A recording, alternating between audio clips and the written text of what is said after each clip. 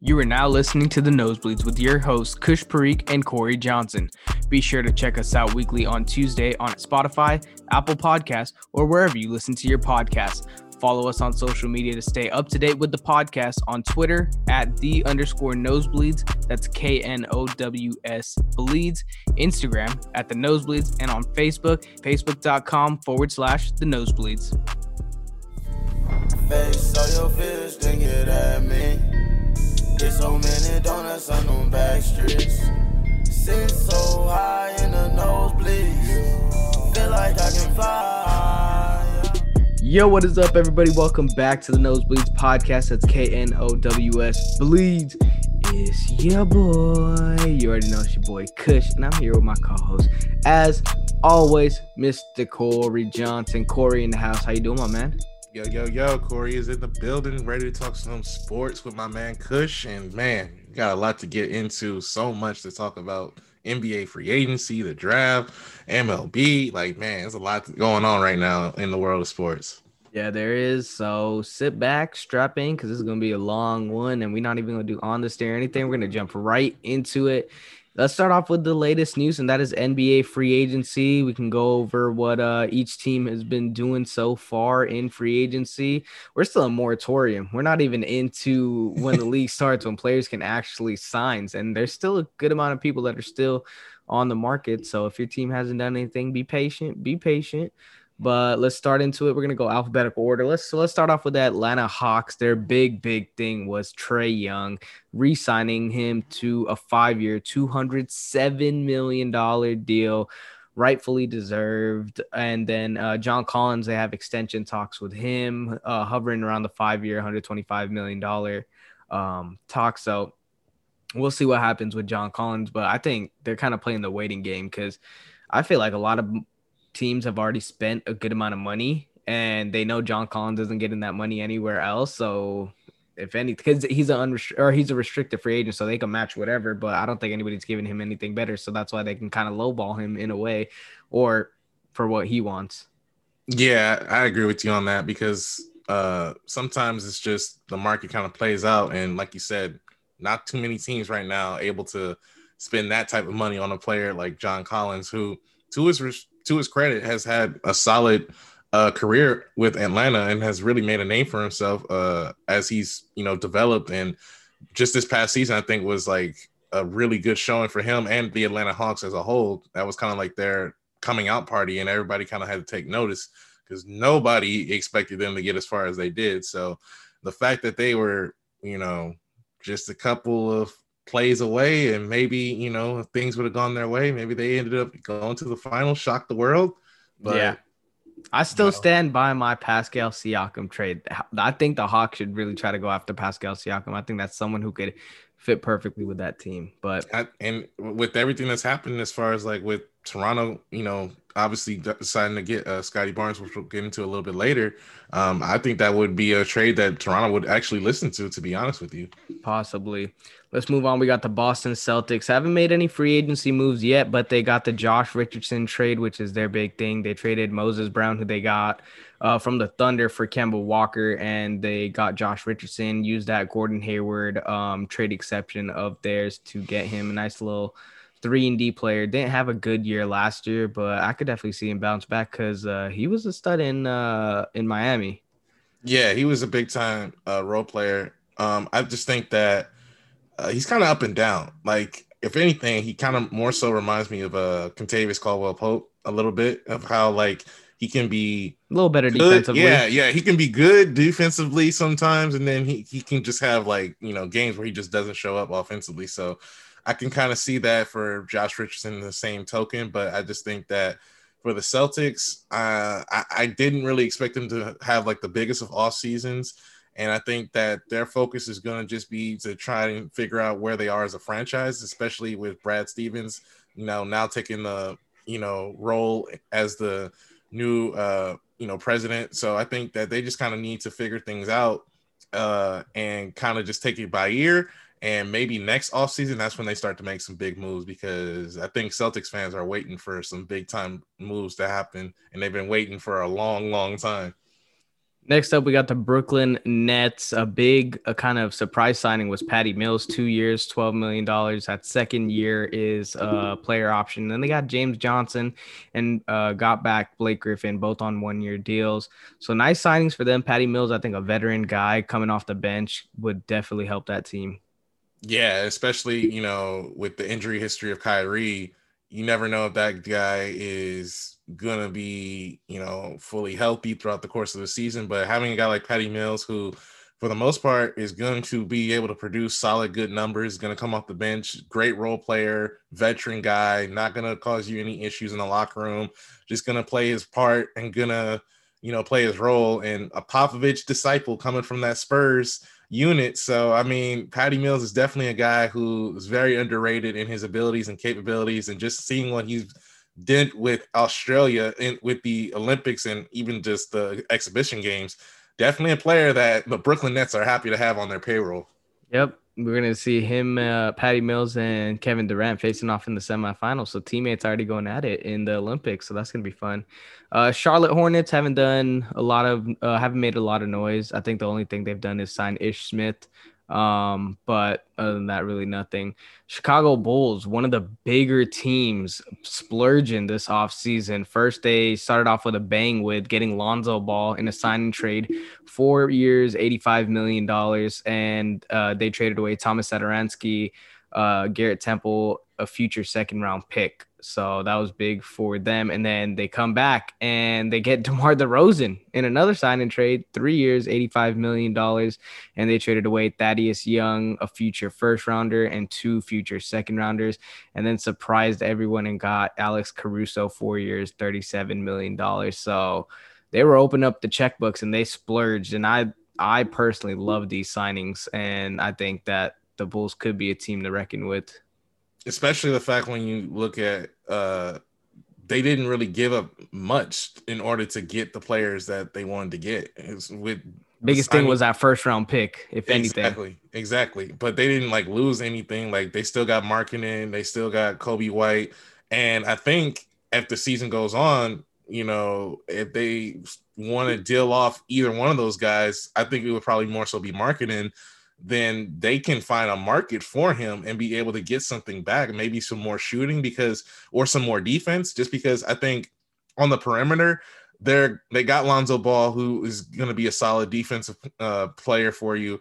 But outside of that, really, I think that they're going to have some real issues as far as defensive wise on the perimeter. But I think if they can get, maybe somebody else in that can help them along with that, that would be big time for them, because Chicago's really looking like they're trying to make it to the playoffs this year and maybe even have an Atlanta Hawks surprise type season this year, because they looking like they're trying to really do something. I think they're trying to rely on Patrick Williams taking that next step defensively, which would be huge for them. But in my opinion, I think these signings are more firepower based, just because I think 4 out of 5 of those guys in that starting lineup, you look at Lonzo Ball, Zach LaVine, DeMar DeRozan, and Vucevic, those are guys that can give you 20 points a game possibly. So I think given with the Brooklyn Nets, they're just trying to go punch for punch, mano a mano, basically. Moving on to the Cleveland Cavaliers, big signing. They got Jared Allen for 5 years, $100 million. We'll go over their draft pick. They got Evan Mobley. So nice 1-2 punch down low. Maybe they're thinking a little Duncan and Robinson. I don't know if that's what they're thinking about. But yeah, I wouldn't expect this team to be done yet, because there's been rumors about Colin Sexton maybe on the move, stuff like that. So what are your thoughts on the Cavs? I was kind of surprised about how much they were willing to offer him, but at the same time, I mean, hey, Jared Allen is one of the few big men that still is able to play traditional big man basketball, which is inside game, get rebounds, block shots, be a rim protector. And really, when you look at his presence being lost for the Brooklyn Nets, the team that he was on this past season before he got traded, they really kind of lost that defensive interior force that they had with him, and he kind of flourished with Cleveland. And the fact that the Cleveland Cavaliers were able to commit so much money to him, I mean, he was able to go from being a role player to now making $100 million over 5 years. I'm like, yo, that's a pretty good even trade off if you're Jerry Allen, because you thinking like, man, I'm about to get a ring, about to be with the Brooklyn Nets. They're just like, dang, I get sent to Cleveland, but hey, making $100 million over 5 years, I'll take that. Cool. Absolutely. Again, that Rudy Gobert treatment, a little mini Rudy Gobert treatment is what I For like to call sure. it. And Moving he's on. now one of the top paid big men in the NBA now. I think he's like one of the top five Oh, I highest. wouldn't be surprised. 20 mil a year, that's a lot of money for a big man who cannot shoot. We'll see. Moving on, we got the Dallas Mavericks bringing back their lethal weapon in Tim Hardaway Jr. 4 years, $74 million. And then they signed Reggie Bullock 3 years, $30.5 million. I like that Reggie Bullock signing. Little expensive, but I mean, get shooters around Luca, and that's also why they brought Tim Hardaway Jr. in case Luca's getting doubled.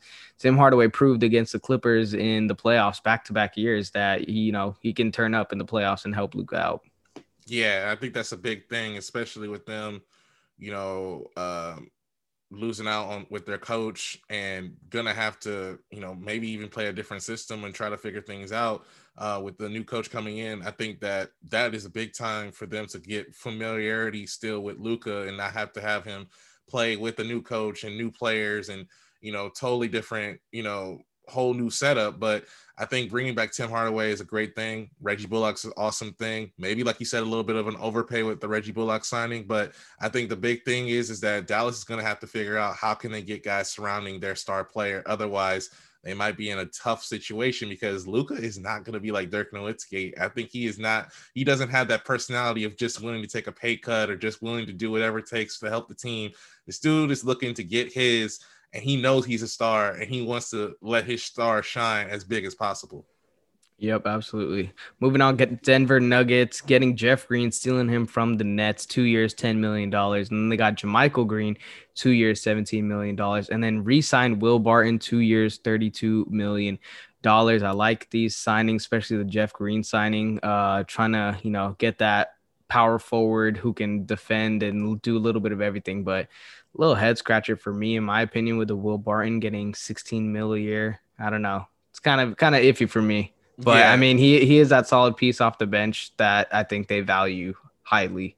Yeah, I think it's just because of familiarity. He's been in their system for so long, and I think that they didn't want to really take a chance in getting an outside presence and bringing somebody from the outside in. So just decided to keep with what they already had. And I think bringing in the Jeff Green signing and the and getting JaMychal Green on board as well. I think that's just their way of, again, they're trying to figure out some type of way to replace Jeremy Grant, because we saw that they try to do it with Aaron Gordon and they're trying to still figure it out. And obviously they had the injury issues, but I think that they need to lock that player down in that power forward position down, because I think that it was the difference from them getting bounced in 4 against the Suns and then making it to the Western Conference finals a couple seasons ago.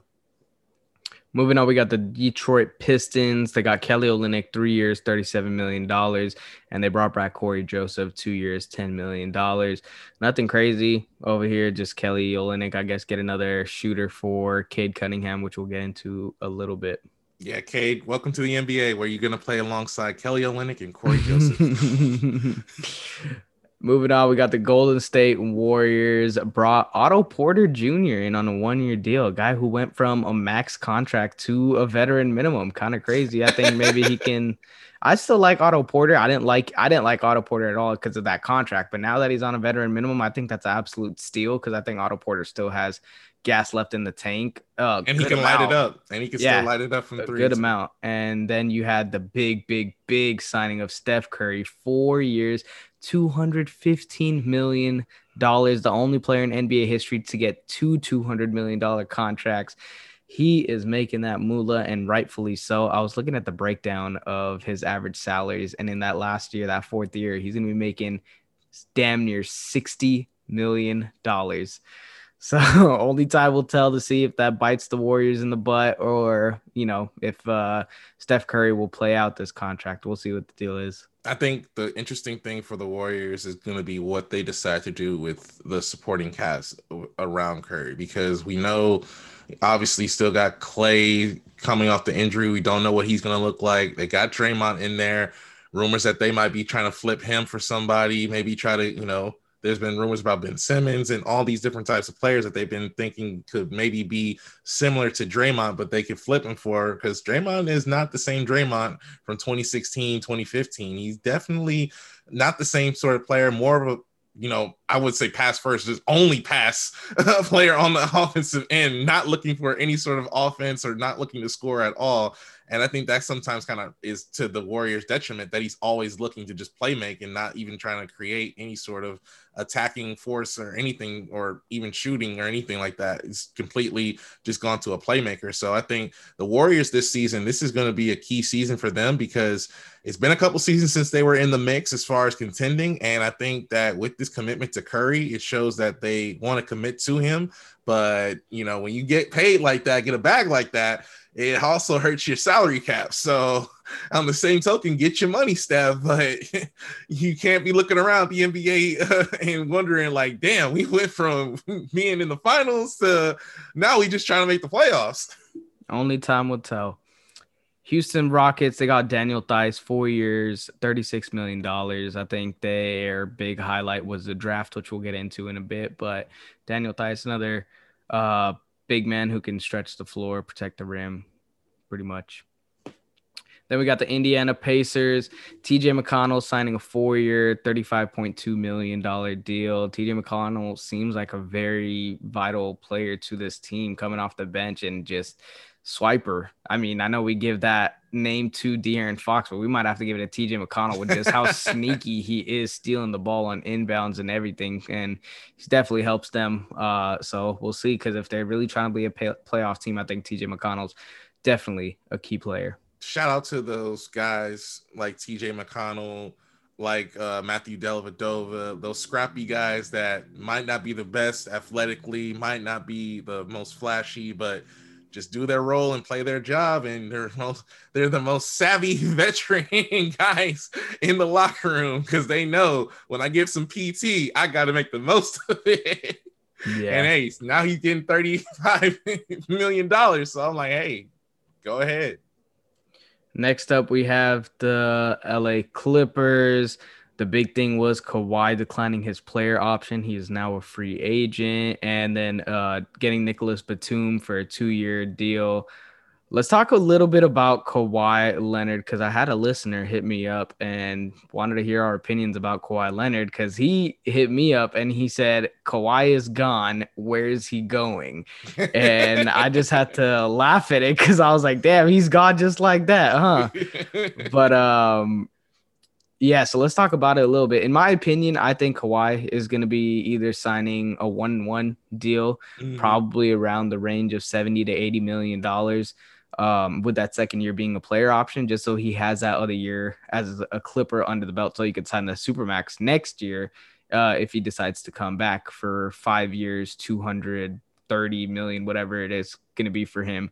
But that's my whole thing, and I know a lot of Clipper fans and NBA fans are kind of like getting impatient just because they see all these signings, they see what the Lakers have done, and they're just like, oh my God, what's going on with Kawhi? But we saw Kawhi 2 years ago. He waited till the last minute, to a point where we were believing people without check marks on Twitter saying that Kawhi is the lock to go to the Lakers. But so I just think Kawhi is going to wait till the last minute. I believe he's going to sign a 1-1 with the player option with the Clippers while he's rehabbing this year. I honestly think Kawhi could even make an appearance this year if the Clippers are playing well sometime around All-Star break.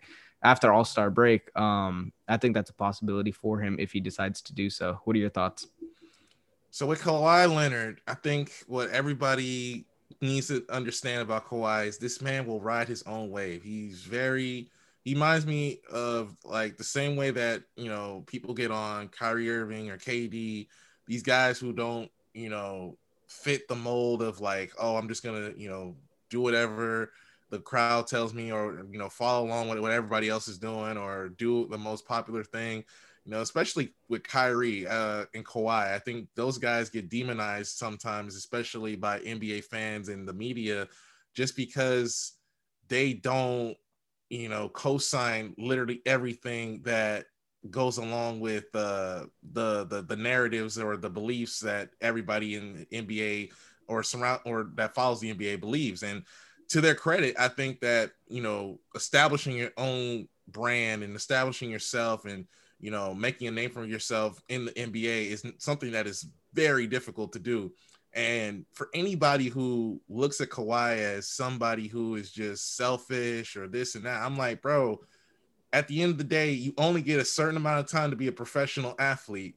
So if you think it's selfish for him to preserve his body like he did in San Antonio, or you think it's selfish for him to decline his player option in order to figure out the best deal for his situation, then I mean, hey, if the roles were reversed and everybody else had the same, freedom to be able to be in Kawhi's shoes, y'all would be doing the same exact thing. So I'm like, it's easy to be able to point at and say that, oh, he should be doing this, that, and the third, when you're not in that position and you've never been in that position to where you can negotiate a multi-million-dollar deal for yourself. So I think that Kawhi is in the driver's seat on whatever he wants to do, which is a great thing to have, that ability to dictate what you want to do as a player, as an individual, with your livelihood, with your career. It's an awesome thing to do, especially after what happened to him last season with the whole injury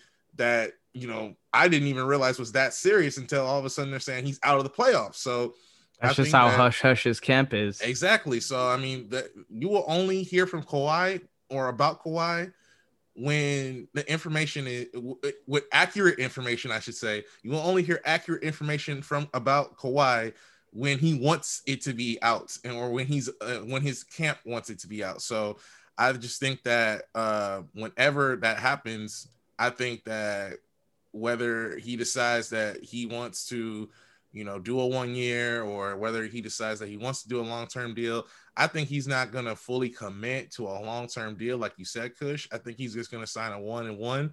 And I think he's going to take his, money for this season and then try to figure out what he wants to do next season, whether it's, take that super max or decide to pack his bags and go somewhere else, which at this rate, we really don't know. But I think he's more so at this rate. I would lean more towards him staying, but it's all dependent on what he sees as appropriate for him. Because I'll say this, I mean, on one end, there's a lot of controversy about Kawhi because of this whole speculation that came out about the whole thing with Westbrook, which we'll talk about Westbrook in a second. But apparently Russell Westbrook wanted to team up with Kawhi Leonard, and Kawhi was like, nah, I'm good. I want to team up with Paul George. And so people were saying that was almost like disrespectful in a way, but I'm like, look at Russell Westbrook pairing up with star players in the NBA and tell me if it's been a success or if it's been a failure. It's, to me, it's been subpar. KD didn't win a ring with James Harden, didn't win a ring with, so like every destination he's been at has not ended up with championship success. He's had individual success, but I think that Kawhi, noticed that, look, I want to play with PG, and I think he made the better decision in the player that he chose. That's just my opinion. Yeah, absolutely. Yeah, only time will tell. I think we can't it's tough to try to predict with Kawhi Leonard, and it's been like that. We should all know that by now, but my prediction would be he's staying with the Clippers. Obviously, you guys are going to be like, oh yeah, of course Chris is going to say that, but I really think so. It's a legitimate thing. Because I mean, you look at the landscape of the NBA right now, and as far as teams that he could potentially sign to, like, he would have to take a pay cut, a drastic pay cut. And is that something that he's really willing to do at this point in time? And we all know, look, money isn't everything. Happiness is the main thing. But I think it's just difficult for me to see him wanting to leave, in the sense, because he's based in LA, his family's in LA. He bought a house in Palos Verdes, and he so, bought a penthouse in downtown LA, I believe, too. So exactly. So I mean, like, it's not to say that he can't leave, but at the same token, I'm just like, if he decided to leave, where would he want to go that would still feel like home and still feel like a welcoming environment for him? So that's my only thing. Right. Let's move on to the crosstown rivals, the Los Angeles Lakers, probably outside of the Bulls, the biggest team that's making a lot of moves. Let's start off with the biggest one, and that is the Russell Westbrook trade. Westbrook and 2 second-round picks were traded to the Lakers for Kyle Kuzma, Montrezl Harrell, Kentavious Caldwell-Pope, and the Lakers' 22nd draft pick. So I mean, that was a big trade, shocked the NBA because I know they were talking about Buddy Hield possibly. And then once free agents started moratorium, they went out and got Malik Monk for a year. They got Carmelo Anthony for 1 year. They got Trevor Ariza for 1 year. They brought back Dwight Howard for 1 year. They got Kendrick Nunn to sign with them 2 years, $10 million, with the second year being a player option. They got Wayne Ellington for 1 year, re-signed Taylor Horton Tucker for 3 years, $32 million, and then got Kent Bazemore for 1 year as well too. They had when I say 1 year, that means the contract hasn't been, or like the details haven't been explained yet. So I'm assuming they're going to be veteran minimums. That's what I'm assuming. But yeah, the Lakers went out and they caused havoc in free agency. First, let's talk about the Westbrook trade. What are your thoughts on it? On one token, I see why they did the trade, but because you look at it from a value perspective on what Westbrook is going to replace in the players that you're giving up in Montrezl Harrell, KCP, and Kuzma. Westbrook himself averages about the same amount of production as all three of those players. So that's one thing. On the other thing also is that you got a 37-year-old LeBron James, you got Mr. Glass, Anthony Davis, who you can't really heavily rely on, and whether or not he's going to be in the lineup or whether or not he's going to be able to constantly be himself and play. So you bring in Westbrook, who, for the most part, outside of that one Patrick Beverly incident, has been healthy his entire career, and he's going to play almost every game. He's going to play hard, 100%. He's going to go 1,000 miles per hour, and he's going to give you his all, and he's going to try to average a triple-double every single game. The problem, though, comes with this, is that you could have given up what you gave up to get Westbrook to get Buddy Hield, who, yes, Westbrook is the better player. But as far as fit, though, does he fit in with LeBron? Does he fit in with AD? It doesn't really make any sense from that perspective, because Buddy Hield would have been a guy who you could just stick in the corner and could just knock down shots. Or he could be a guy who could be on the perimeter when LeBron goes out of the game and can also be able to, get to the rim and be able to score and be able to do his own thing, because that's what he's capable of doing. And then you look at the fact that the only real way that I think that this could honestly work is if they get Westbrook to buy in and to have to fix his game or somehow be able to make his game plausible and fit with LeBron and AD, because there's no way that this is going to work unless Westbrook decides that he is going to be able to adjust his game. If he comes in and still does the same sort of style of play, I'm skeptical if this is going to end up with championship success. And it's not to say that it can't, because LeBron is a, big time player. AD is a big time player, but committing $120 million to this trio, and very fortunate that the Lakers were able to get what they were able to get as far as in the free agent market. But LA is an attractive area. You're always going to be able to get players. That's obvious. But my thing is that Lakers didn't need to panic and just go ahead and just kill their whole roster after one unfortunate bad season in which you already knew injuries played a part. So if the injury bug wasn't there, who's to say that the Lakers weren't in the finals or even lifting another NBA title? So that's my whole situation, that the Lakers just seemed like they kind of panicked and just decided to make this trade for Westbrook and try to shake things up when they didn't really need to.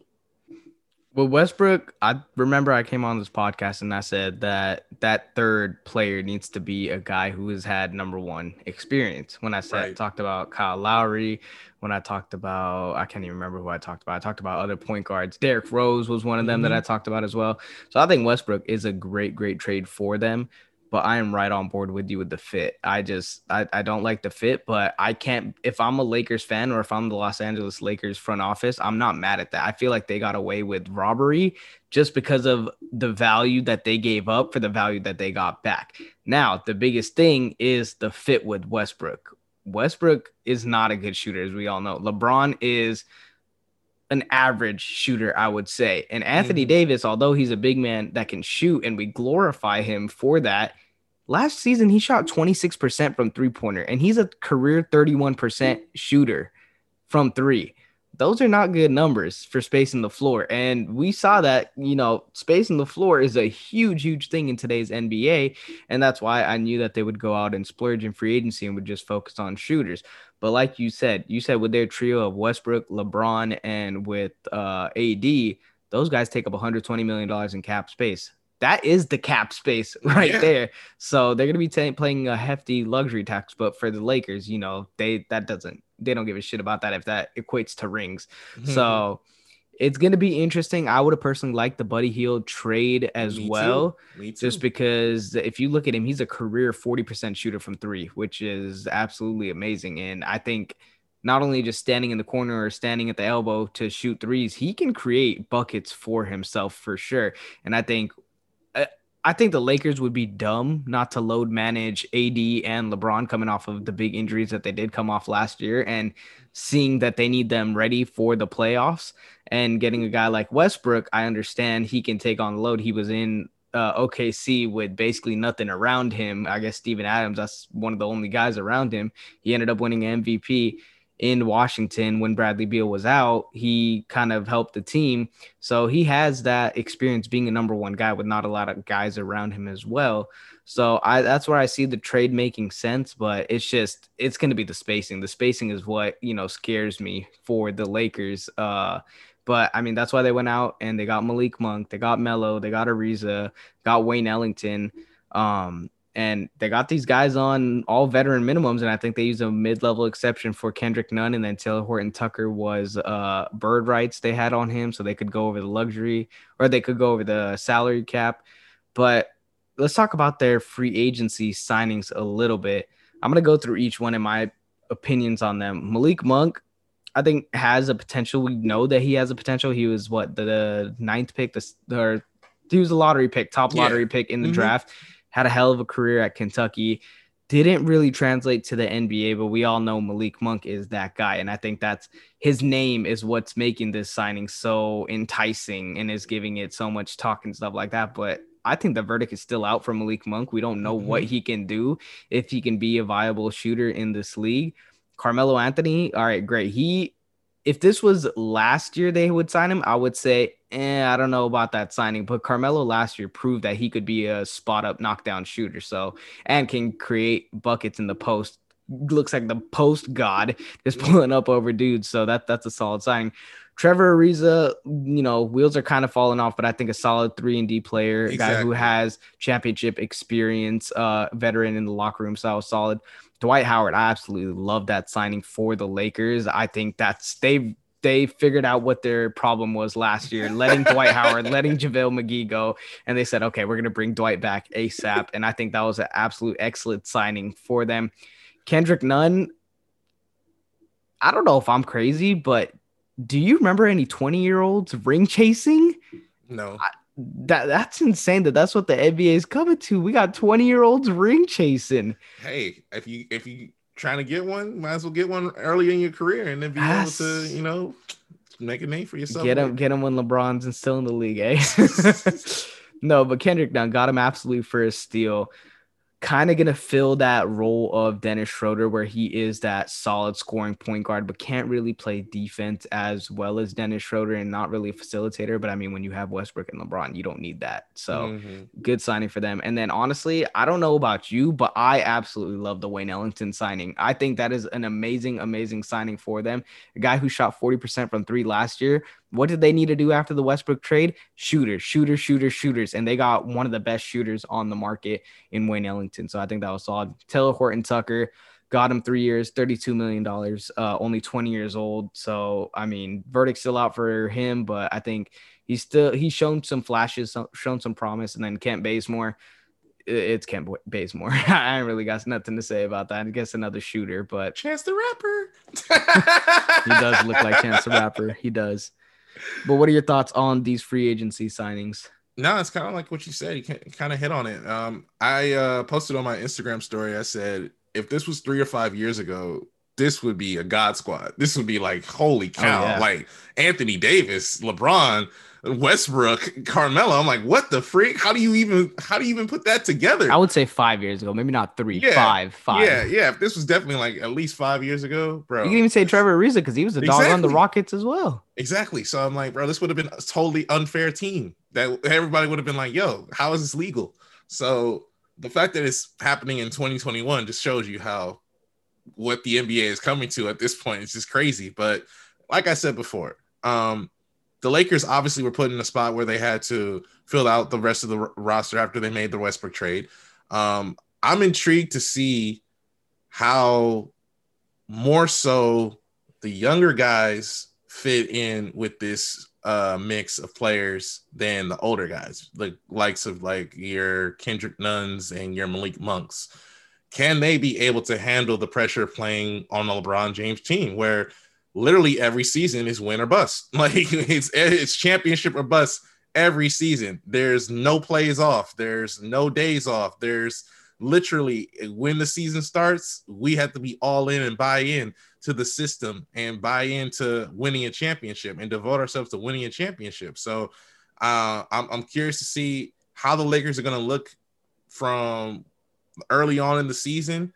And like you said, if they don't load manage AD and LeBron, I would be very shocked. But I think they're definitely going to be doing that, which, like we mentioned, is going to allow Westbrook to be able to run the show for the most part, and still be able to keep the team afloat. And they won't have a huge drop off like they did when they ended up going from the best team in the West to dropping all the way into the play-in tournament. So I think that was one of the big things that they kind of understood, and they kind of realized, like, look, LeBron ain't the same player that he is. 80s, injury prone. So let's get somebody in here that can be able to fill that void in case they both end up on the injury list. So, but like I said, I think that the Lakers look good on paper.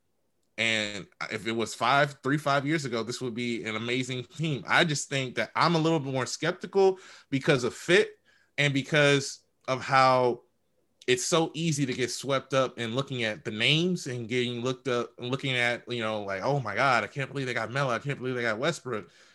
But is that going to translate into winning? Does that set them up in a position where they can win? I think more than anything, getting Dwight Howard back was the biggest thing that they could have had, because Oh, that takes a absolutely. whole lot of pressure off of Anthony Davis, who does not want to play the 5 position at all. He does Still not want don't to know go why. there.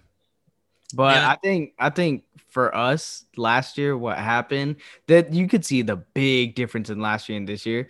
Last year, I think everyone, including us too, saw them on paper and started salivating, saying, "Oh my God, the Lakers are gonna go back to the championship. They're gonna go back to the finals." And then lo and behold, what happened?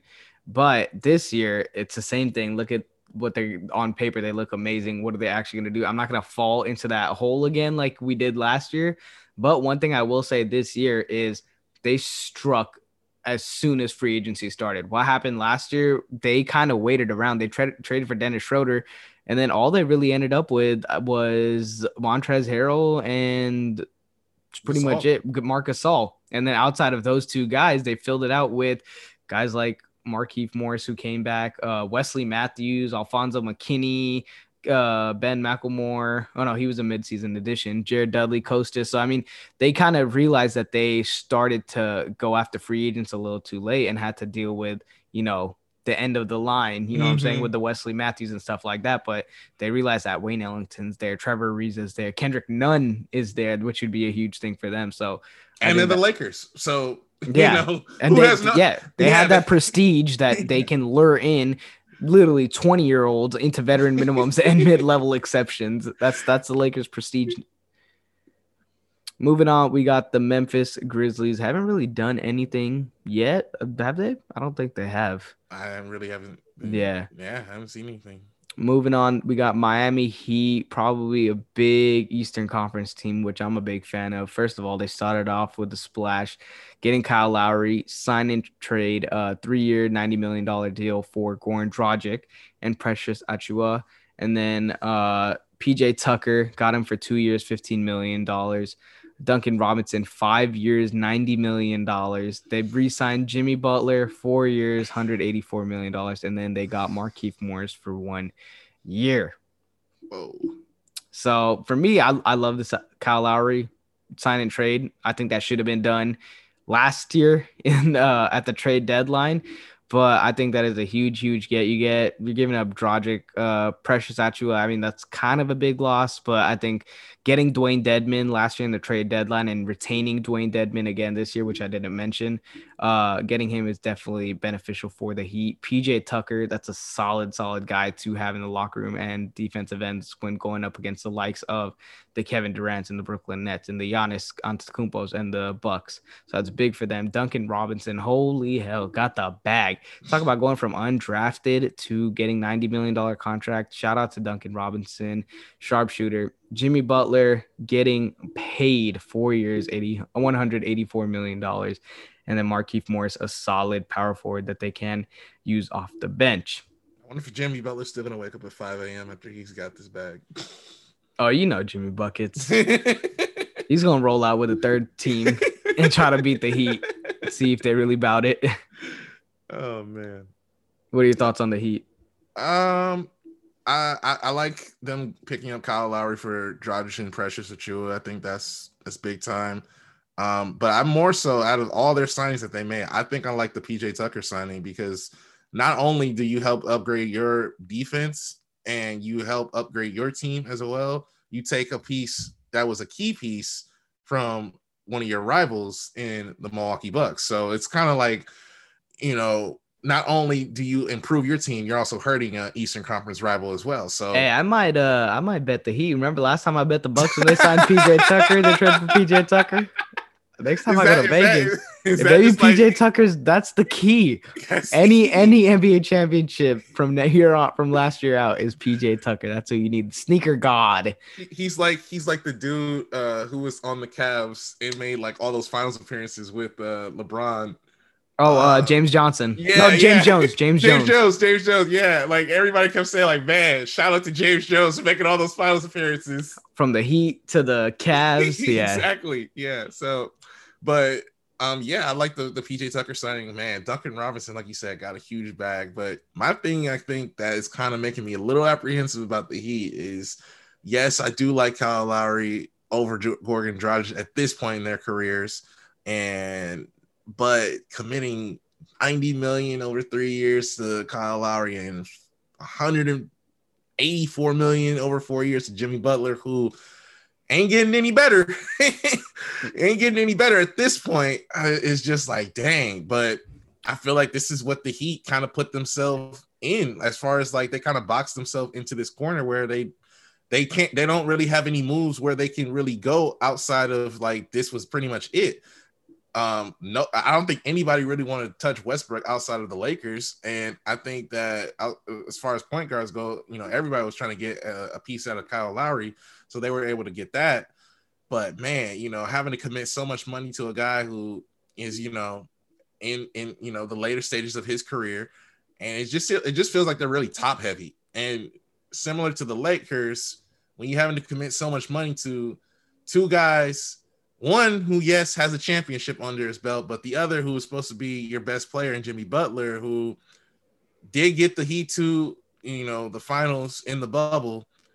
But outside of that, really, as far as postseason success, has not really had a whole lot of it. But I understand, like, the Heat are in this position and they kind of have to just commit to it or decide to trade somebody. And I don't think that they're fully yet willing to commit to trading Tyler Hero yet or involving him in any serious trade talks yet. So outside of that, I think they don't really have any key pieces that they can use in order to improve at a more drastic rate, because the East is just going to keep getting better and better and better. And if you're not getting better, and you're pretty much getting worse if you're just stagnant. So the Heat had to do what they had to do to avoid being stagnant, and I totally understand it. But I just don't think that if you look at the landscape, I still think that at best they're the third best team in the East, and at worst they could be from anywhere from fourth all the way down to sixth.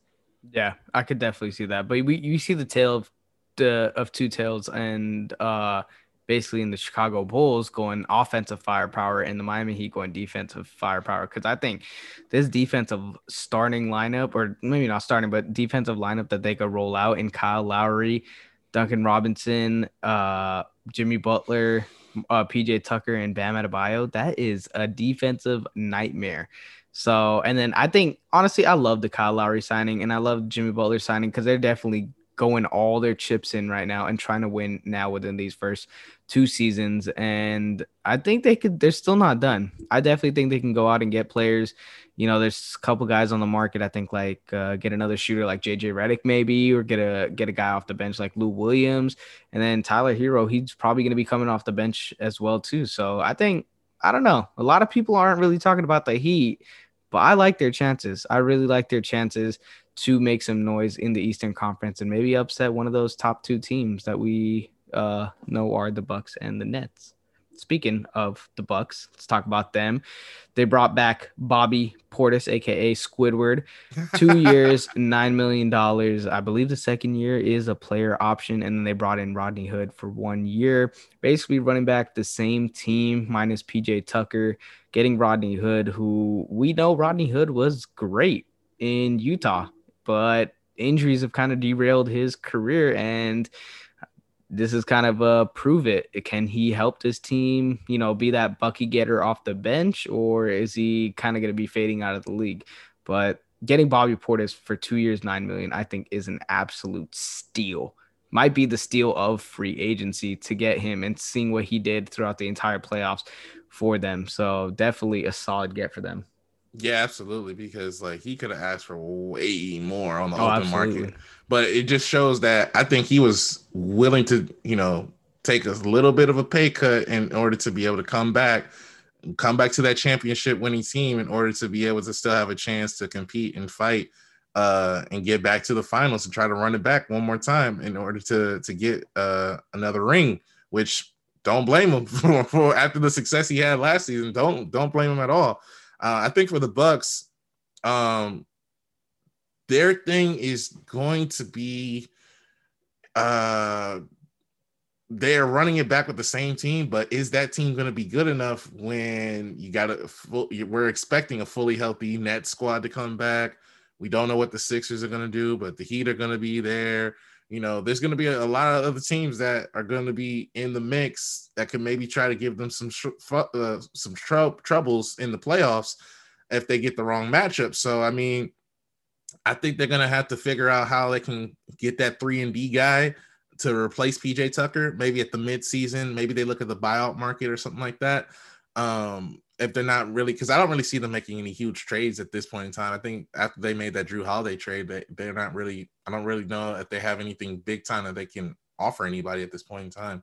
So I think that they're pretty much going to run it back with the squad they got. And like I said, the only thing that they're probably missing is a guy to replace PJ Tucker. Moving on, we got the Minnesota Timberwolves. Haven't really done anything in free agency. Then we got the New Orleans Pelicans doing obviously that sign and trade for Lonzo Ball, and they're getting Devontae Graham 4 years, $47 million. I really like this signing from an offense perspective and a floor spacing perspective, but man, they traded Bledsoe. Lonzo's gone. That perimeter defense is going to be very, very sus. Zion's looking around like, damn. Now I know how AD was feeling all them Yeah. years. Like, yo, why are y'all not helping me? Yeah, it's not looking good. It's looking like basically Ingram, Zion, Valanciunas, which I thought was an amazing get for them. But sheesh, that point guard, that guard play is not looking too hot. They have some guys who can potentially take off in Nickeil Alexander-Walker, and then Josh Hart if they bring him back as well too. But I'm just looking at a defensive perspective. That's going to be very, very tough for the Pelicans. Moving on to the New York Knicks. They brought back their guy, Derrick Rose, 3 years, $43 million. Nerlens Noel, 3 years, $32 million. Evan Fournier, 4 years, $78 million. And then Alec Burks, 3 years, $30 million. Brought back a lot of their guys from last year and then brought in a bucket getter in Evan Fournier, which do not Google his last name. I repeat, do not Google his last name. But yeah, what are your thoughts on this? uh the Fournier signing, I mean, I caught what he did when he got traded to the Celtics. It's Yeah, cool. it's Yeah, nothing that really moves me. Like yeah. it's more scoring for a team that was dead last, I think, in scoring last year, but Exactly. first in or like top three in defense last year. So I The definitely Tibbs see. effect. That's the Tibbs effect. So Yeah, I definitely get where they're coming from, but I just don't think Evan Fournier goes from maybe he takes him from last to like last five. I don't know. Like I just don't see Evan Fournier moving the needle for that much, and for $78 million, I don't know. It's tough to look at. And then Alex Burke getting 3 years, $30 million. I get he had like flashes of really good play, but oof, I don't know. yeah, and so I think that I understand what the Knicks are trying to do. This was the first year they made it into the playoffs, and a long, long time. So they don't want to get out of this winning mentality. And I think you bring back the guys who help you get there, and that's a good thing. That's also good for the environment of the young guys like RJ Barrett, and to be able to establish that winning culture and that winning mentality back with the New York Knicks and pretty much move the Knicks out of, being that terrible, abysmal franchise that they've Laughing been for. stock. Yeah, exactly. So that I think the Knicks are finally moving in a positive direction after last season. And I'm really intrigued to see what they do this year because they really surprised a lot of people last season with the amount of success that they had. And can they duplicate that and get back to the playoffs and maybe even try to get to the second round this time? Next up, we have the Oklahoma City Thunders. Their big thing was getting Shai Gilgeous-Alexander, 5 years, $172 million deal.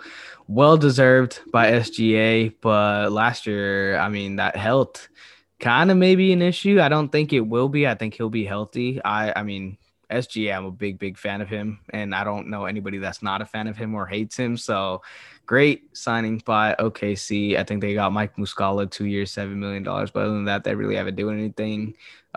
Just really in that rebuild mode. Maybe we could see Kemba Walker on the move. That's a possibility. I don't know if OKC will keep him this They upcoming literally year. have an abundance of guards at this point. So Yeah. I believe that if they don't trade Kemba Walker, I'll kind of be like, okay.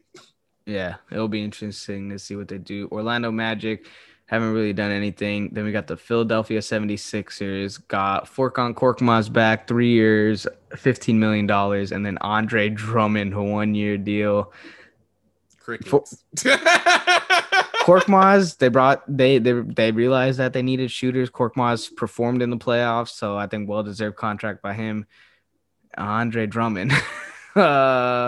It's kind of funny just seeing that all the beef that the starting center and the backup center have had in their fair share of their careers with each other, but now they're teammates. So it's definitely going to be interesting. I can't wait to see Doc Rivers and Andre Drummond combined together. Oh my God. There might be riots in Philly. I won't be surprised if there's riots in Philly. Yeah, and the crazy thing is that them getting Andre Drummond and like you said, that whole situation with him and Embiid having their fair share of beef before in the past just pretty much epitomizes what the Philadelphia 76ers are as a franchise at this point in time. I mean, it's been what 6-7 years now since the process, and they're still processing, still haven't gotten to a conference final yet. And I'll give Daryl Morey this yeah, upcoming year and next year, and yeah. then I can see whether the Sixers are just And I straight up think cursed or I don't as know. much as everybody wants to say that Ben Simmons got to get up out of here,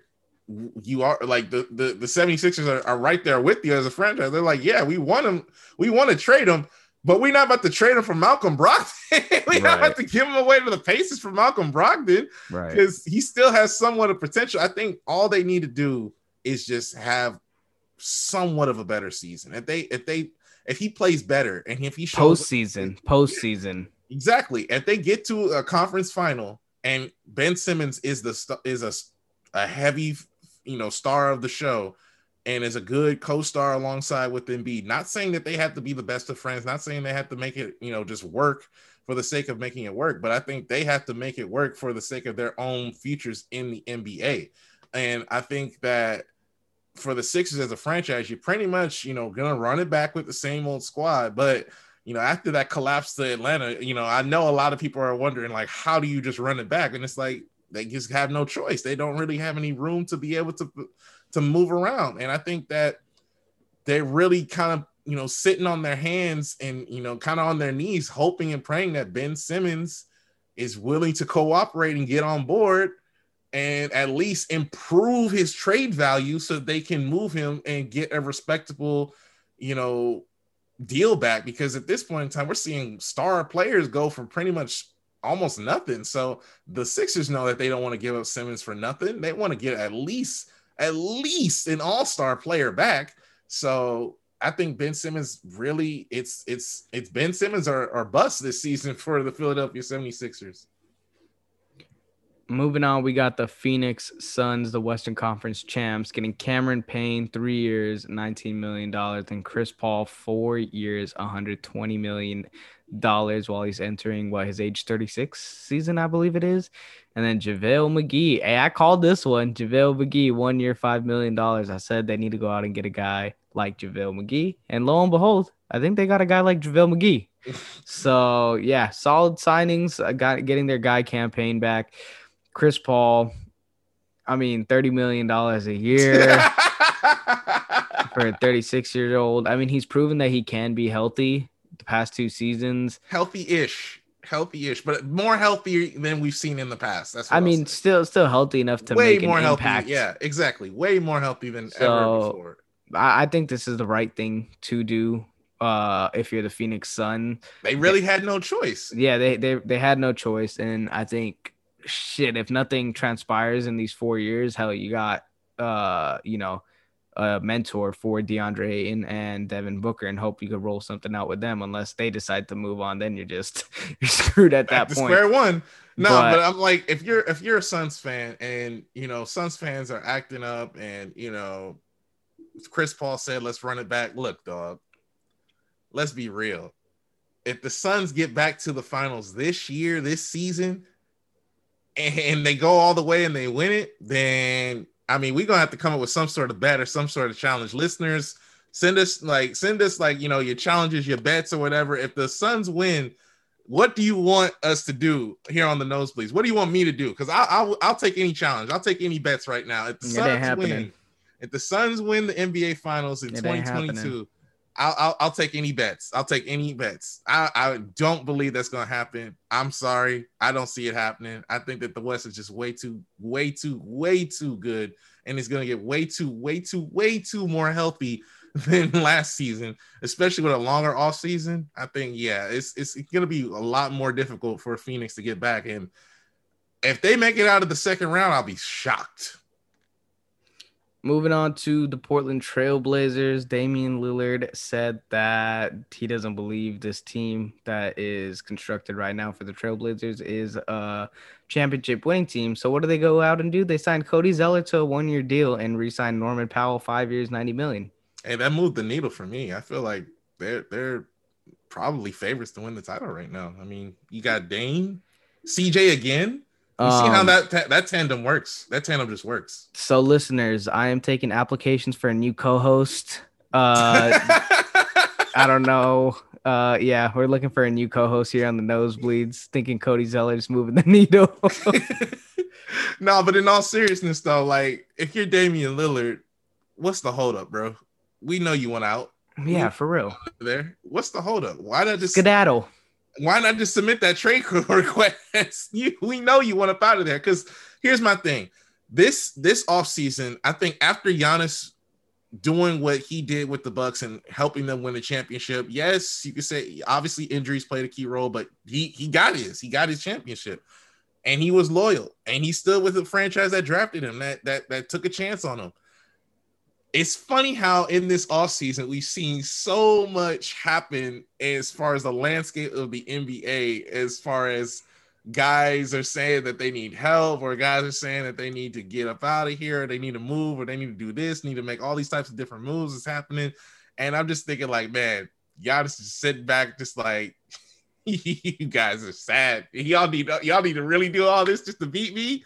And I'm just thinking like, yo, like, this is the NBA, and I think that it's a reaction to a reaction. It's either you have to go through the long process of trying to rebuild and trying to find and hopefully gamble and find a star, or you try to be like, a team like the Lakers or the Bulls, or and it sucks for teams like Portland, these small market teams that don't really have a whole lot of free agent capital to be able to get a whole ton of guys in free agency.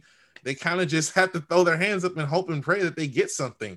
And I'm sure they've been shopping CJ and trying to see what they can get. And if it don't make no sense to bring in to pull the trigger and get rid of CJ, and you feel like you're not going to be a better team for it, then don't do it. But don't tell me that you're doing all you can at the same time not doing anything that is just anything. Like, do something. Don't talk about it, be about it. You got to do something.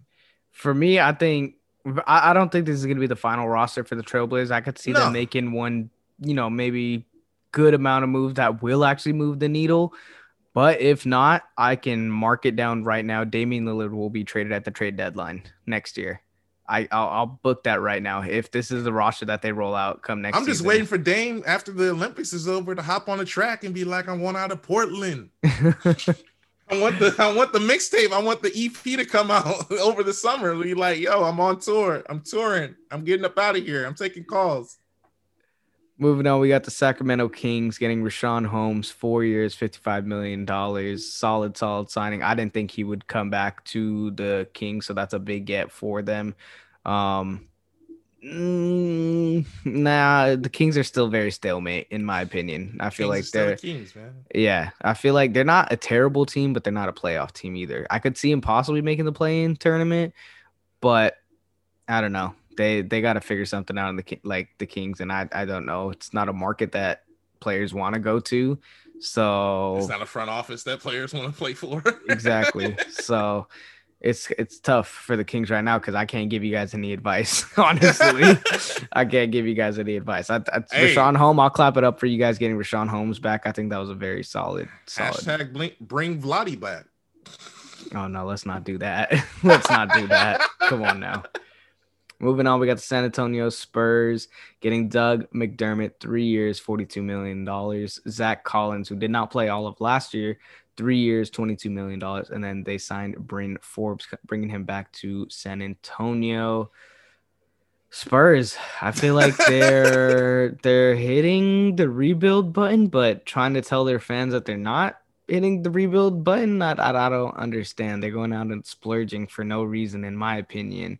They lost DeRozan. Aldridge isn't there anymore. They got DeJounte Murray, who been rumored that they're shopping. Lonnie Walker, they might be shopping.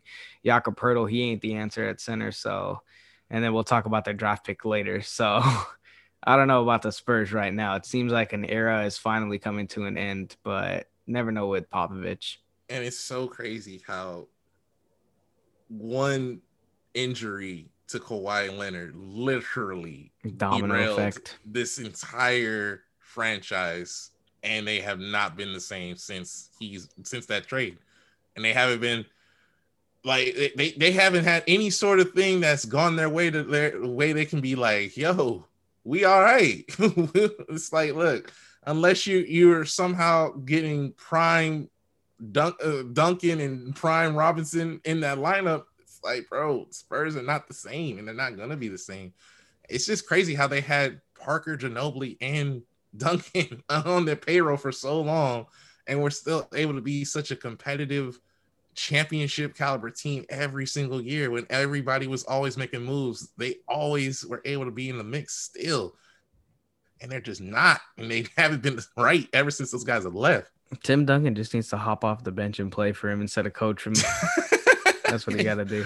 I mean, at this rate, they might have to call him up and be like, "Yo, we need you to come out of retirement." Dreadlock Tim Duncan. Yo, that would be hilarious. That would be hilarious. See Tim Duncan on the court with some dreads. All right, moving on. We got the Toronto Raptors re-signing Gary Trent Jr. 3 years, $54 million, securing the bag. Solid. I don't know how I feel about that contract. I think the Raptors, I mean, in general, they're still trying to find their identity. with this team, but Gary Trent Jr. in that trade for Norman Powell was a solid get, and they couldn't just let him walk. So they did their thing in the offseason, got Gary Trent Jr. Now the only time will tell with the Raptors what happens. Oh, then they got the trade for Kyle Lowry, Precious Achua, and Goran Gordon, Dragic. yep. So I think this team still could possibly be fighting for a playoff spot towards the bottom. It's definitely a possibility because we know the Eastern Conference top heavy, so it's definitely a possibility over there. Moving on to the Utah Jazz, they got Rudy Gay, 2 years, $12.1 million. Re-signed Mike Conley, 3 years, $68 million. And then Hassan Whiteside. Really, really like the Rudy Gay signing, especially since they traded Derek Favors to the Thunder. And then Mike Conley got him back. I mean, heck, if he was healthy in the postseason, maybe they'd be in the Western Conference Finals. We don't even know what would happen at that point. So I think it's a good job by the Utah Jazz running it back. Hassan Whiteside off the bench is a solid center. It's just what you're gonna get with Hassan Whiteside. That you don't like the baggage that's carried with him, but more than that, it's the effort that he gives. Because we know Hassan Whiteside wants to be a starter, and when he was coming off the bench, what happened? He did not give effort. So I don't know. Maybe Quinn Snyder's gonna have to instill something into Hassan Whiteside, but other than that, I think the Jazz had a decent off or free agent start. I think depending on, like you said, which Hassan Whiteside they could get somebody who could even maybe, I don't want to say is gonna, threaten Rudy Gobert's position or his role on the team, but if he plays like he couldn't play, he provides more of an offensive threat, I think, than Rudy Gobert. I just think, but I don't think he provides enough in totality. In total, that he warrants that his production ain't anywhere close to Rudy's production on the defense. So time will only tell, but I think that helps them at least to not have to worry about if Rudy gets into foul trouble. Oh, we got to pull him out the game, and we don't have anybody who can defend the rim or anybody who can at least, contest shots. They at least now have somebody there to be in the paint in Hassan Whiteside. And I mean, if they have a healthy Mike Conley, somebody can kind of take a little bit of the weight off of Donovan Mitchell's shoulders. That would be a big time. That would be big time for them because, like you said, Utah had a really good season last year. It's just they kind of just fumbled in the postseason. Moving on to the last team to wrap it up, it's the Washington Wizards. Traded Russell Westbrook. They got Kuz, Montrezl Harrell. They got Kentavious Caldwell-Pope. And now there's rumors that Spencer Dinwiddie and the Wizards are nearing a deal. I don't know what's up with the Wizards. They're kind of like the Raptors, but in a worse situation. Don't know their identity at all. Getting kind of decent role players around Bradley Beal, but in no way, shape, or form will be able to compete, in my opinion, at a high level. So I really don't know what the Wizards are doing because they're not going to be getting high draft picks with this roster. And at the same time, they're not going to be making noise if they even make the playoffs. They're kind of the kings of the Eastern Conference. Yeah. I think, and what's crazy is that like they're looking at replacing Westbrook with Spencer Dinwiddie. I mean, like, man, it's like you just gonna keep staying in the same position. But hey, I don't understand why. I mean, it's interesting that I thought that the Spencer Dinwiddie market would be a lot more intriguing, and it's like, man, Wizards, that's it. But hey. Yeah, he said he wanted the bag. He said he wanted the bag. That's true. If he gets the bag from them, this is what he's got to deal with, the consequences. But it's so easy. Just press the big red button that has rebuild on it. That has rebuild, yeah. And if that means trade Beal to do it, he don't want to be traded. That's the thing. It's like he don't want to go. He doesn't. But from the Wizards, what are you gonna do? Keep rolling out the same lineup and be mediocre and maybe not even make the playoff, but still not get a low draft pick or a high draft pick, I should say. But you also got to think of like how can we as a franchise we have to be able to sell this to the fan base. I'm like if we trade Bradley Beal. If I'm a fan, I don't want this. What's going on right now? If I am a fan of the Washington Wizards, I do not want what's going on right now. I want a rebuild. I would much rather want a rebuild. And it's not even like they have like a fancy draft pick that they could be like, oh well, we lost Bill, but at least it's like We got Denny. We got Denny. That's true. That's true. But hey, I think that, I like you can't. said, I agree with you. They should trade Bradley Beal and just fully commit to rebuilding, because who's to say that maybe you don't end up with the top 5 pick if you decide to push that big red And button. this upcoming draft has 2 really good players in Chet Holmgren and Imani Bates. And I think if you decide to dump off Beal, you could get a haul of draft picks back. Oh, absolutely. Absolutely. That wraps it up for the free agency. If there's anything that happens between now and then, sorry, couldn't get to it. But next episode, we will definitely catch you up on everything in free agency, hoping for really big news or some surprising news. Well, let's talk about right before NBA free agency, the NBA draft, and just our thoughts in the draft in general. I think the top 3 picks were kind of set with Cade Cunningham, Jalen Green, Evan Mobley. But yeah, what were your thoughts on the draft initially? I think that the draft was, like you said, pretty much like the top picks I kind of expected. There were some guys that kind of fell into the second round that I wasn't, I wasn't expecting, but sometimes I saw something. I saw something that said predicting every pick in the draft is probably harder than getting a March Madness bracket right, and I would agree. Just with all the trades and everything that happened, and I felt like there was a lot of trades that happened this NBA draft for sure. And I don't know about you, but I felt this draft had a lot of good players all throughout the lottery and even at the beginning of the playoff teams that were drafting as well too. This was a pretty deep draft, but towards the end, the second round, the end of the first round, it kind of like there's a drastic drop in my opinion. But that lottery, I felt like it was stacked and could be franchise helpers and potentially franchise changers. No, I'm with you on that. I think that when you look at that, when you look how they say this is a deep draft, and time only tells when it comes to how good a draft is. I mean, people are still kicking themselves about how bad they feel. I think, what is it, the 2015 NBA draft is, and how they feel like that draft class should have been better. But hey, we don't really know what any of these guys are going to be yet. We're just going based on potential and what they've done so far in their careers. But at the same token, I think that when you kind of look at the draft, there's always a few things that happen that kind of just go like, wait, what? That doesn't make any sense. Yeah, let's talk about that first, and let's talk about the biggest head scratcher of the draft. I'll go first, and I got to go with Scotty Barnes over Jalen Suggs. Scotty Barnes is a great player, and I think he has defense player of the year potential. I think he's an amazing player. He was going to be a top 5, top 6 pick. But in my opinion, Kyle Lowry was out of there, and you need a point guard, and you had Jalen Suggs, who I don't know if I'm just like really high on him, but I really love Jalen Suggs. I think he's an all NBA caliber type of player. I think he has that. He is very young. He is sneakily athletic, and he's 6'4", playing the point guard position, and his IQ is off the chart and can play both sides of the ball tremendously. So I think with Jalen Suggs right there at number 4, and then passing on him for Scotty Barnes, who is amazing defensively, probably one of the best defenders in the draft.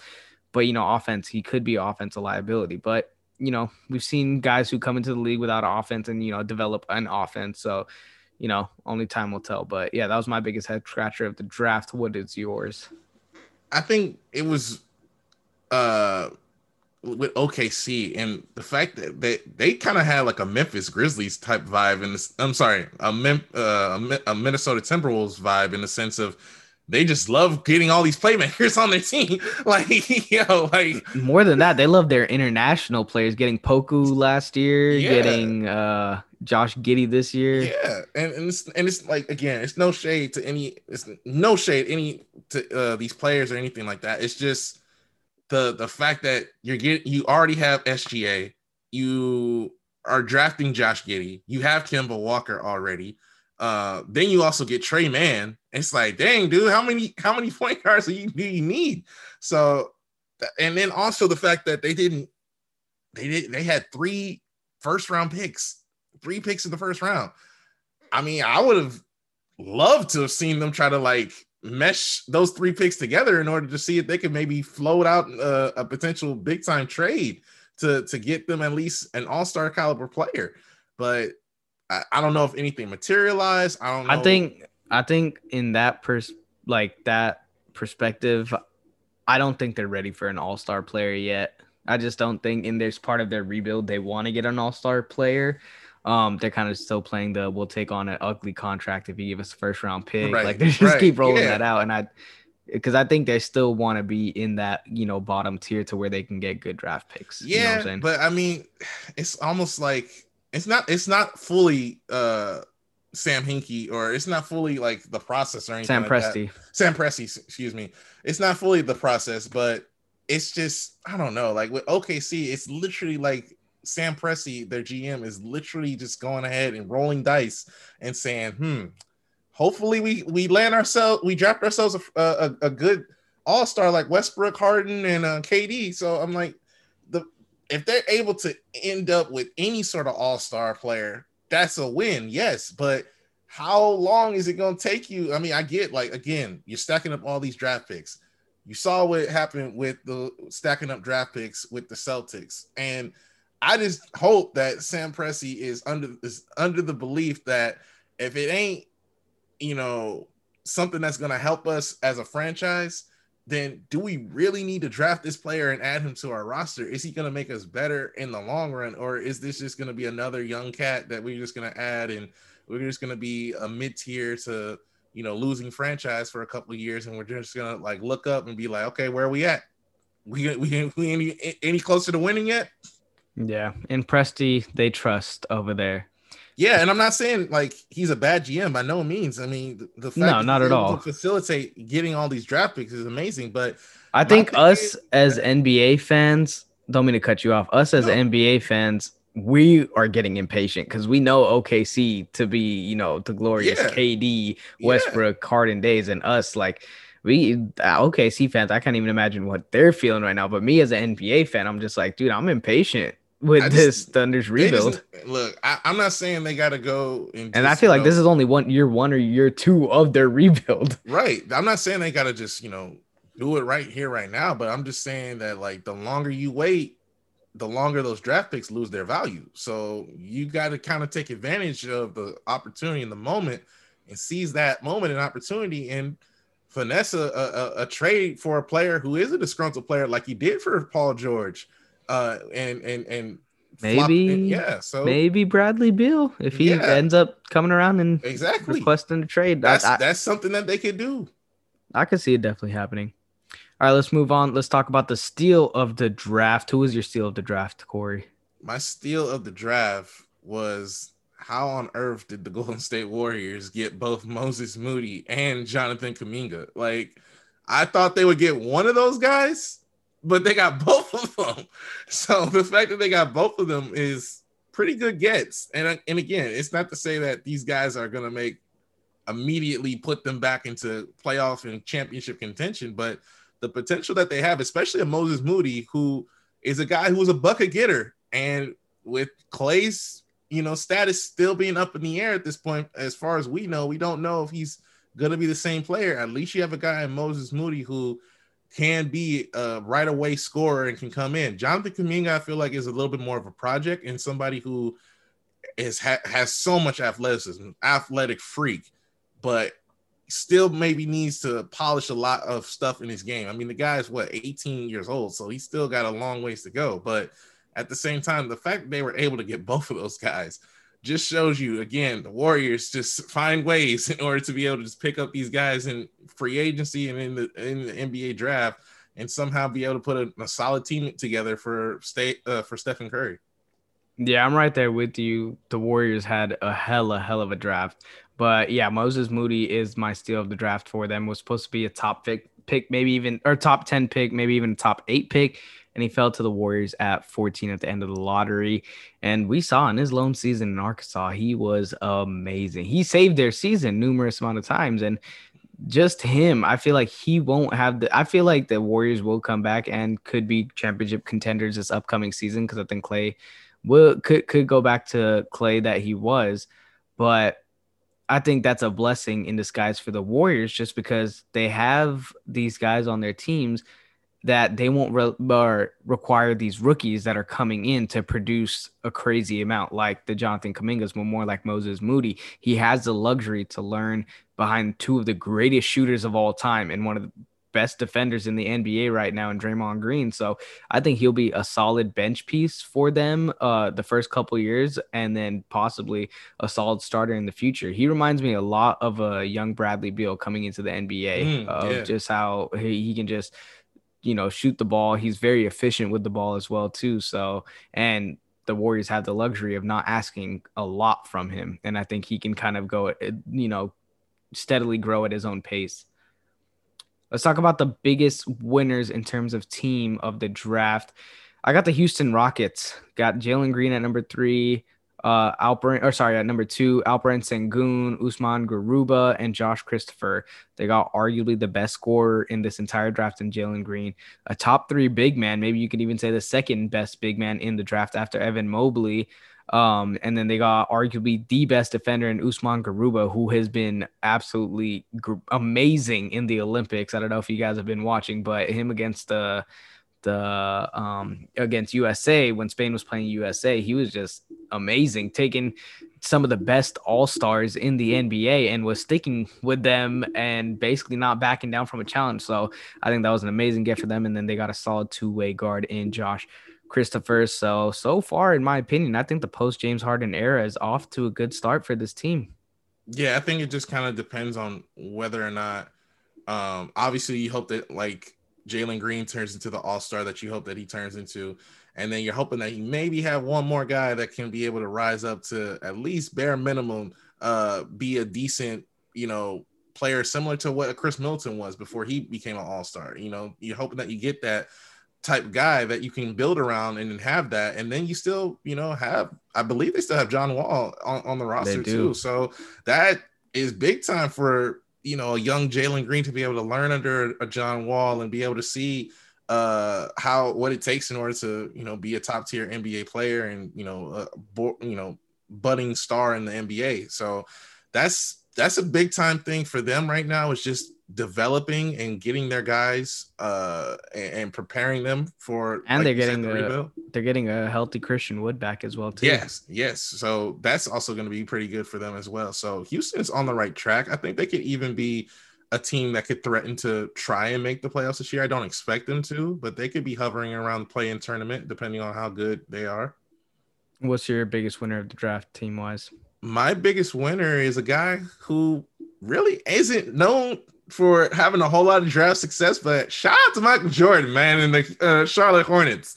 They did their thing in the draft this year, man. 2021 was a really good draft for the Charlotte Hornets. They were able to get James Bouknight and Kai Jones. How they got James Bouknight and how he fell that far down, insane. It's just insane because the reports indicated that they were already going to take Kai Jones. They were committed to taking Kai Jones. Which I had him in my mock draft. And you did, yeah. But they were surprised that James Bouknight fell into their lap. And they just couldn't believe that he was right there for them to be able to take. So the fact that you got a solid guard to pair up with LaMelo Ball, and then you got Kai Jones, somebody who's going to be just flourishing in the pick and roll, hopefully alongside with LaMelo, and he can just throw him lobs for days, is going to be fun to see as well. And I think this could be a nice, again, similar to last season, a nice, fun team in the NBA that could maybe exceed expectations and shock a lot of people if they get on a nice little run of games.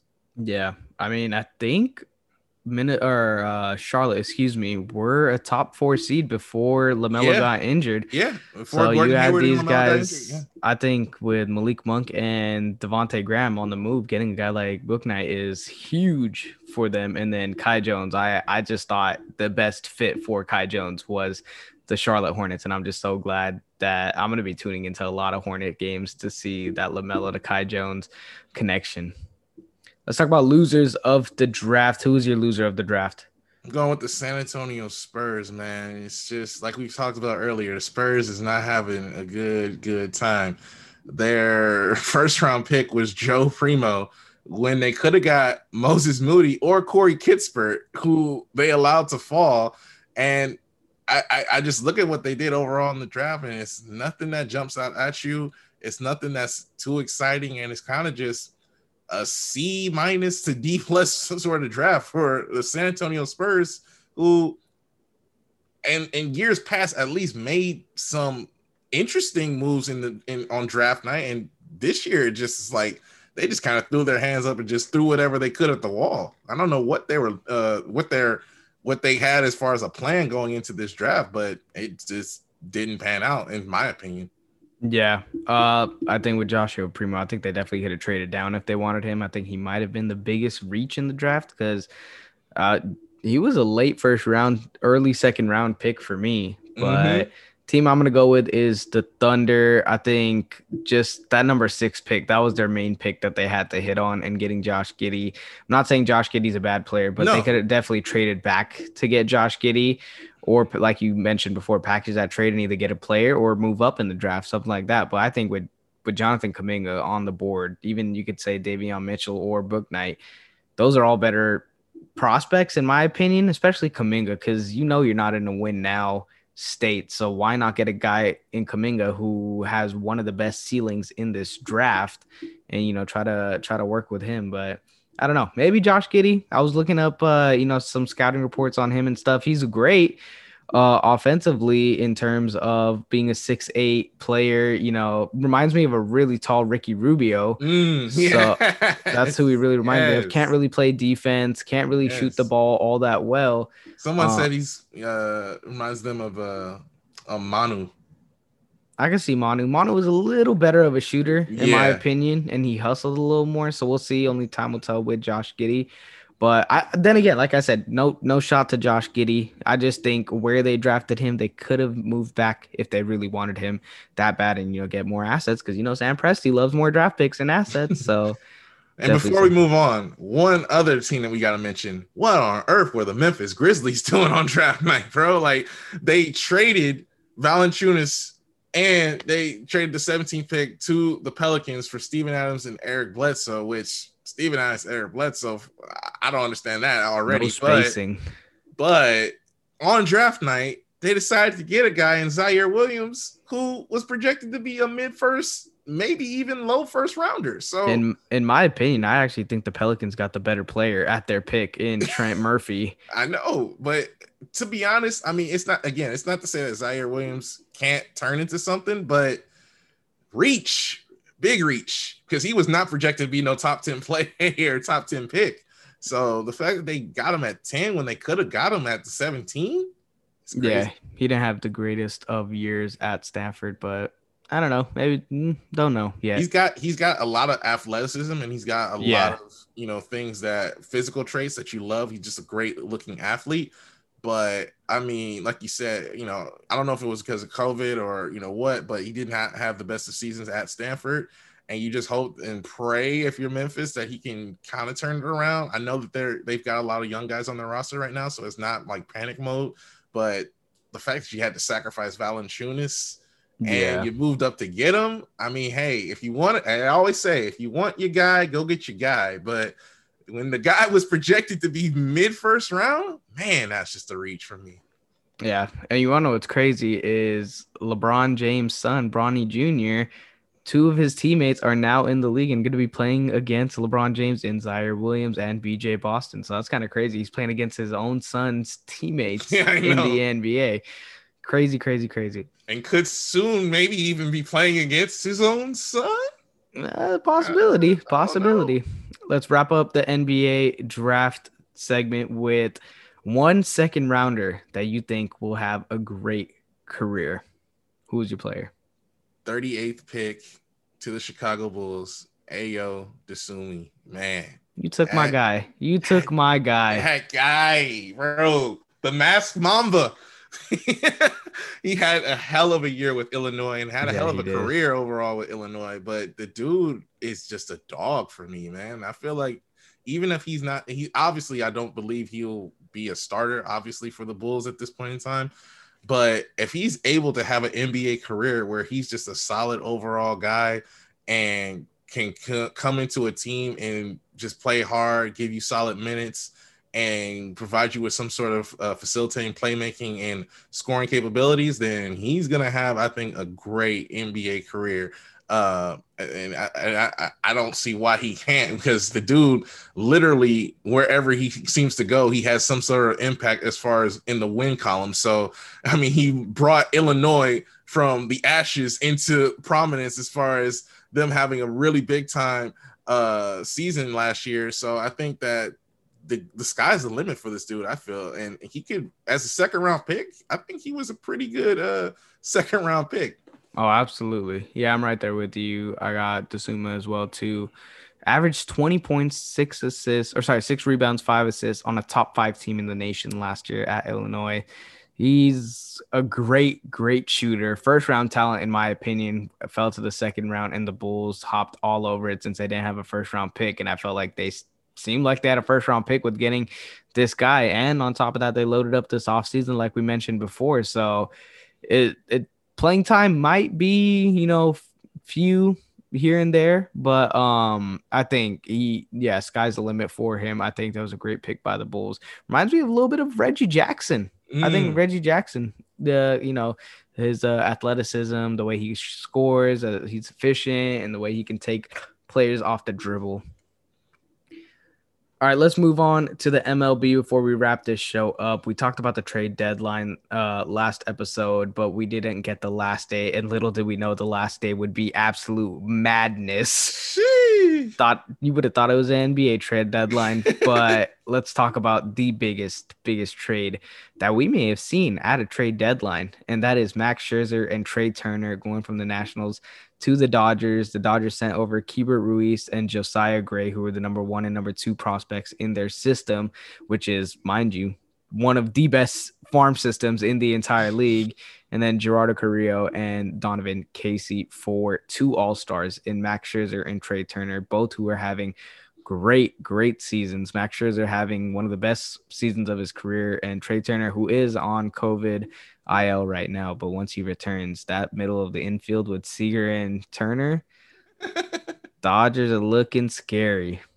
Yeah, I agree. And the fact that they were able to get an ace pitcher for their top 2 prospects is just insane. And the fact that, they had to make this deal, I feel, because the pressure was coming, because the rumors had it that the Padres were right there to get Max Scherzer. And that was the initial report, was that Max Scherzer was going to the Padres. Yeah, and the Dodgers just swooped in and said, "No, sir.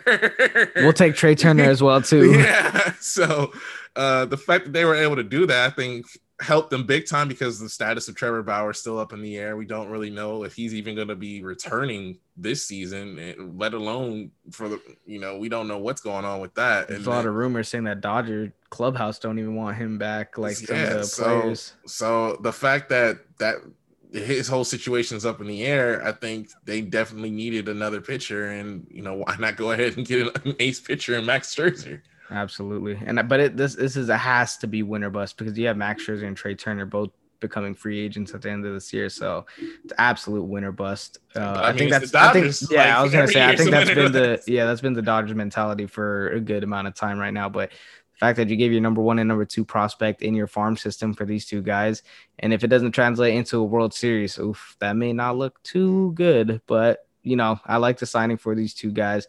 Max Scherzer will be making his first start against the Astros on Wednesday, so that should be a lot of fun. Moving on, we got the trio of the Chicago Cubs. I thought only 2 of them would be on the move, but I'm not surprised that all 3 of them were on the move. That is Chris Bryant to the Dodgers, Javi Baez to the Mets, and Anthony Rizzo to the Yankees. Chris Bryant to the Dodgers, to the Giants, excuse me. Wow, I'm just ahead of myself right now. But you saw that the Giants saw what the Dodgers did, and they had to, play chess as well too. And they got Chris Bryant, especially with Evan Longoria being injured. So they traded away their number 9 and number 20 prospect in their farm system to get Chris Bryant. What were your thoughts on that trade? Like you said, they kind of had to, because in that division, it's pretty much if you don't make any sort of moves, then you run the risk of not being and they're already leading in that division right now, but they don't want to run the risk of the Dodgers, pimping them and stealing the division right from underneath them, because right now they're in prime position to go ahead and lock that thing down and go ahead and secure the NL West.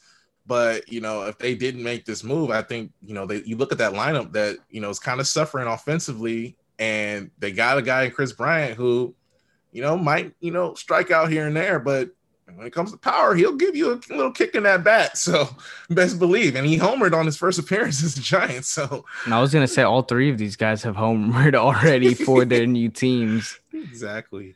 Javi Baez to the Mets. The Mets gave up the 19th pick in last year's draft and is top 5 Mets prospect in the Mets system, and that is Pete Crow Armstrong. I mean, Lindor's injured right now, but when he comes back, that Lindor Baez middle of the infield, woo, that's gonna be saucy for sure. I can't wait to see all the web gems that they're gonna be pulling out. No, absolutely. Those two guys are buddies too, so that should be a lot of fun. And then Anthony Rizzo to the Yankees for the Yankees number 9 and number 12 prospect in their farm system, and he's been raking for the Yankees already. He's hit home runs in his first 2 appearances as a Yankees. So Anthony Rizzo, because with Luke Voigt being on IL right now, it's going to be a big question mark to see what's going to happen with Luke Voigt. With Anthony Rizzo now here and popping off as he is. So yeah, Yankees made a lot of moves this trade deadline. So maybe they're making noise. They're trying to compete still. Yeah, they're not giving up on that division at all. And why would you at this point? I mean, this feels again like every year again for the Yankees and Dodgers is win or bust. But at the with the Red Sox having such a good year, I think that definitely motivated them to be like, yo, we just can't concede this season away when we were expected to be a contender, and not just a contender. We were expected to be one of, if not the favorites to win the World Series this year. We can't allow our rivals to just smoke us out like this. So they had to go ahead and make some moves, and they made some big time moves. But I think, we talk about the teams that these guys got traded to, but the team that they got traded from, I mean, damn, like end of an era in Chicago with the Cubs. And it's literally like feels like it's been such a long time ago, but it's barely almost over 5 years ago, Kush, that they won the World Series there. It's crazy how they just pressed the rebuild button and just unloaded all of their guys. And to see all of their guys hitting home runs as well now clearly shows that they still got juice left in the tank as well too. So as a Cubs fan, you got to be scratching your head, but it is what it is. But we talk about the NL West being one of the most competitive divisions this year, but how about the American League East? You got Tampa Bay at the top, you got Boston a game behind them, and then New York 6 games behind them, and Toronto 7 games behind them. That is crazy, because you have Boston holding the first wild card spot, and then you have the Yankees 2 games behind the second wild card spot, and Toronto only 3 games behind the second wild card spot. So that division race is going to be insane coming down the stretch. Last, I know we just talked about the Cubs, but they were not done yet. They decided to move Craig Kimbrell to the White Sox crosstown. They traded the White Sox traded Nick Madrigal, who was my Rookie of the Year prediction, but got injured, torn hamstring. And then Cody here, a solid reliever with 4 years of team control after this year. So hefty price to get Craig Kimbrell, guy who is making $16 million this year and has a $60 million team option next year. So, I mean, you look at this White Sox bullpen. I believe I had him in the World Series. I had him losing to the Braves, I believe, but I didn't know the Braves would be so injured. But I was, when we were giving our prediction on the show, I was the only one that had the White Sox in the World Series. And you look at their bullpen, they might have one of the best, if not the best, bullpen in the league. You talk about Liam Hendricks, Craig Kimbrell, Kopech. The list goes on and on with this team. They got Tepera as well too, so this team is stacked. And then we got Jose Barrios going to the Blue Jays. He was on the move to get him for a year and a half, but boy, did it cost a lot to get him. 2 top 100 prospects in the MLB pipeline, the number 2 and number 4 in the Blue Jays, farm system. And Austin Martin, who was the 5th pick last year, he was on the move. And then Simeon Woods, Richard was on the move as well too. So the Blue Jays definitely knew that they needed to address pitching, and they did just that, getting Jose Barrios. Last but not least, we had Kyle Schwarber going from the Nationals to the Red Sox. The Red Sox sent the number 19 prospect in MLB pipeline to the Nationals, and we saw Schwarber, the hottest hitter in June, looking like Barry Bonds over there. So the Boston Red Sox just getting more firepower for that lineup. Yeah, absolutely. I think that when you look at the fact that they already have a really good lineup and they add a guy in Kyle Schwarber, that's going to be a tough get for them as far as going into the playoff push that they're going to be making. Yeah. That's going to wrap it up for this episode of the Nosebleeds. Very long episode. If y'all made it here to this point of the episode, shout us out on our social medias. On Twitter at @the_nosebleeds. That's KNOWS bleeds. On Instagram, the Nosebleeds. And on Facebook, look up the Nosebleeds podcast. We're on Spotify, Apple Podcasts. If you listen on Apple Podcasts, shoot us a 5-star rating if you like what you heard, and write us a review if you're feeling generous. But we got a lot of NBA still to go. Even though it's the off season, MLB's coming down to the wire. NFL is about to start up. Training camp is in full swing already. So we got a lot of sports going on right now. Corey, any last words and thoughts? Bro, like you just said, like we got a lot to talk about, a lot going on. I'm excited to see what goes on. Is anybody going to pull a DeAndre Jordan this year and just renege on their agreement? But nah, I'm just excited to see what takes place the rest of this NBA offseason and going into the preseason of the NFL. Already got tons of storylines with that and tons of things going on with that. So, I mean, y'all stay tuned and just can't wait to get to talking about NFL football, man. You know, fall is right around the corner, man. Crazy. I'm so excited to talk about NFL because a lot of stuff, a lot of drama in the NFL as well, too. But other than that, we will catch y'all next time. Deuces.